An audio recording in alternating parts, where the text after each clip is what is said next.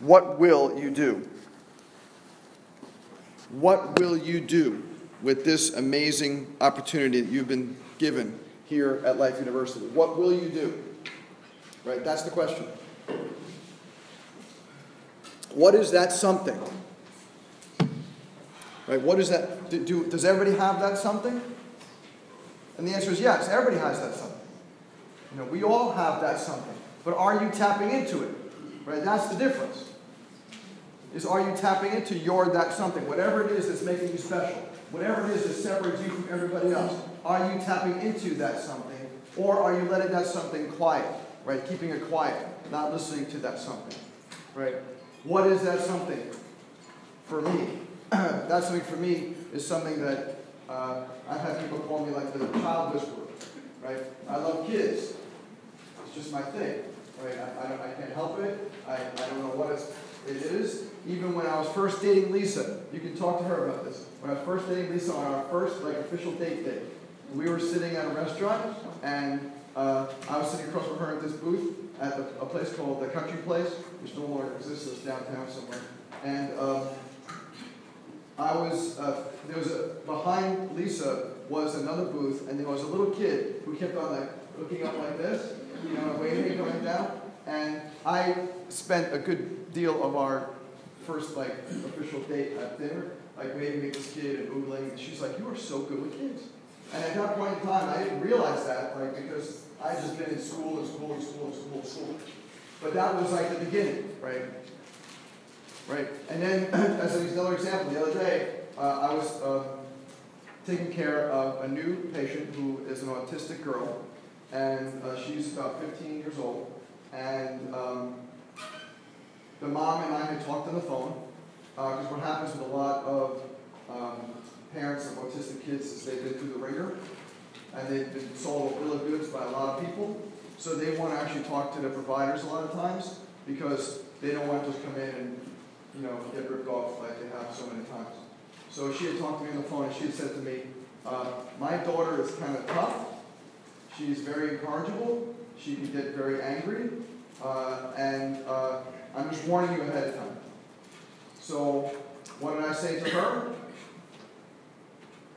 I got it. Don't worry about that. Because I have the confidence in my ability to be with children that I'm not concerned. Right? That's something. Right? So when she said, "You got to worry about this," for me it was like, no, I don't. I don't have to worry about that at all. So this little girl comes in. No, she's not very little. She's 15. With her mom, and we do the new patient exam, and she's stimming, and she's talking to herself and stuff. But I recognize that some kids, when they sing some sort of unintelligible song, some autistic kids. But she was actually singing songs that I recognized. There were some old tunes, such as Beatles, Rolling Stones, and stuff. So occasionally, when she would say "I can't get no," I say "Satisfaction," and she would look at me for a second, he's speaking my language, right?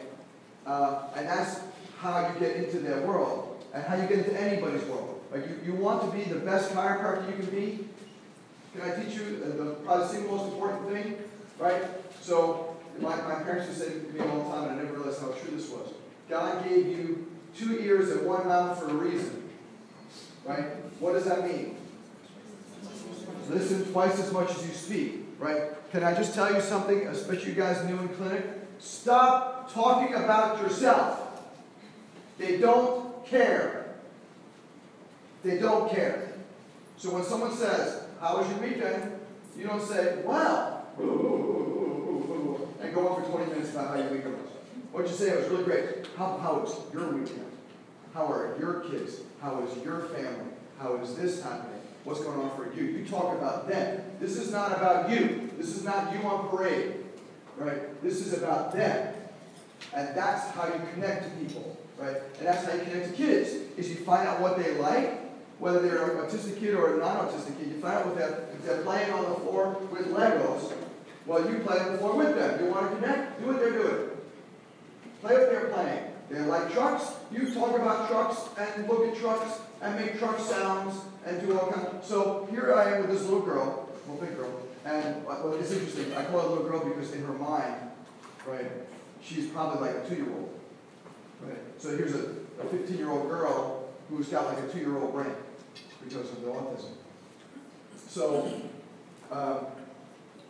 she keeps on singing, and as I'm talking with Mom, I'm interjecting little, verbal blips of some of the songs that she sang. And remember, autistic kids have some significant eye contact issues, so she will not look at me, but if I say something or kind of sing something that she's singing Twinkle, Twinkle, Little Star. So what do I say?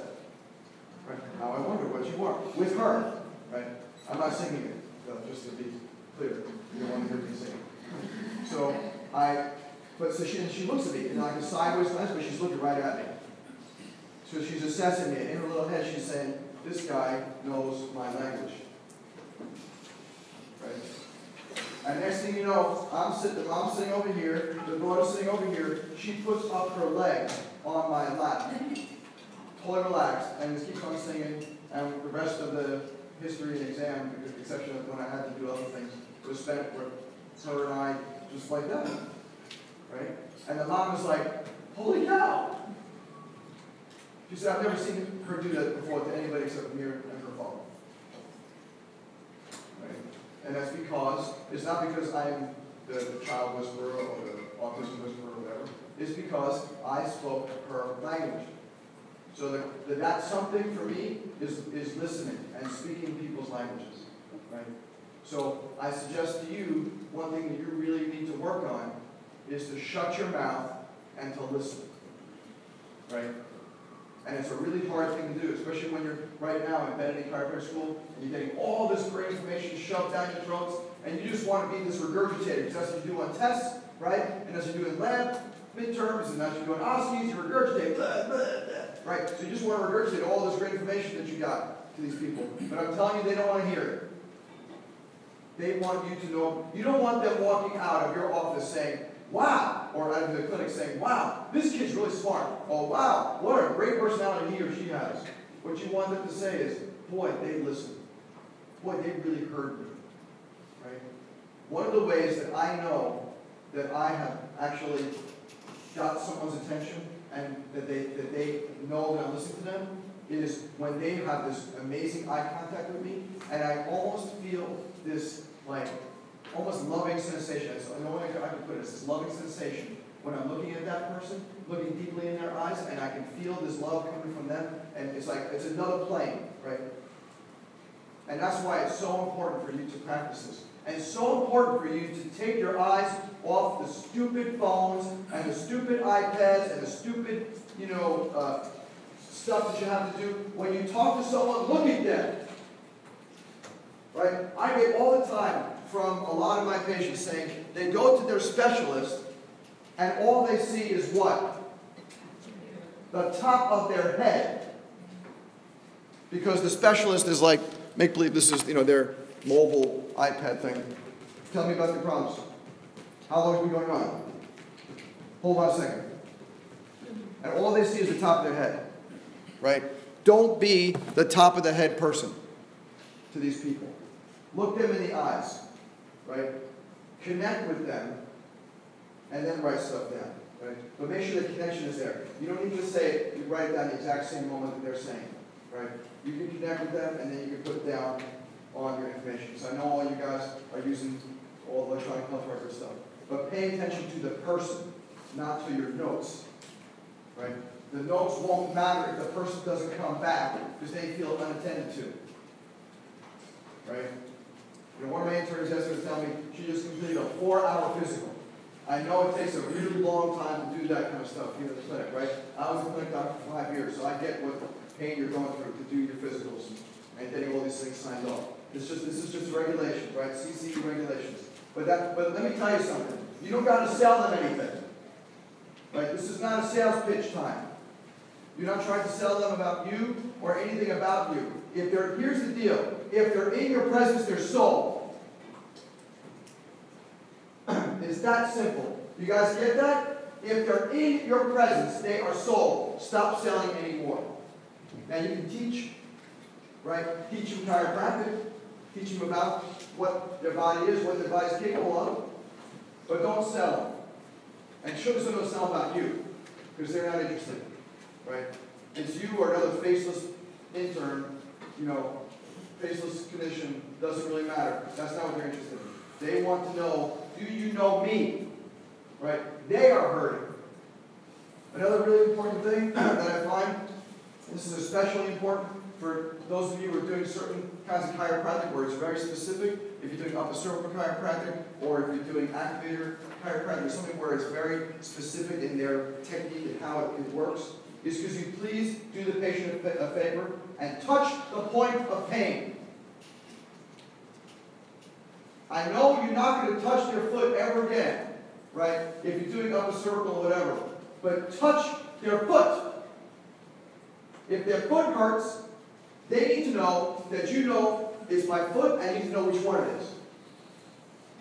So don't just touch their spine. Because I'm telling you, if you just touch their spine, at the end of the exam, the 4 hours that you spent with them, what are they going to say? About my foot. Right? Or if they come in during an adjustment, so you've already done your 4-hour exam, now you only have an hour adjustment, right? Your brief adjustment. Right? And they say my foot hurts, could you look at their foot? Even if you're not going to adjust it. Just look at it. Right? Just because they want to know that you know.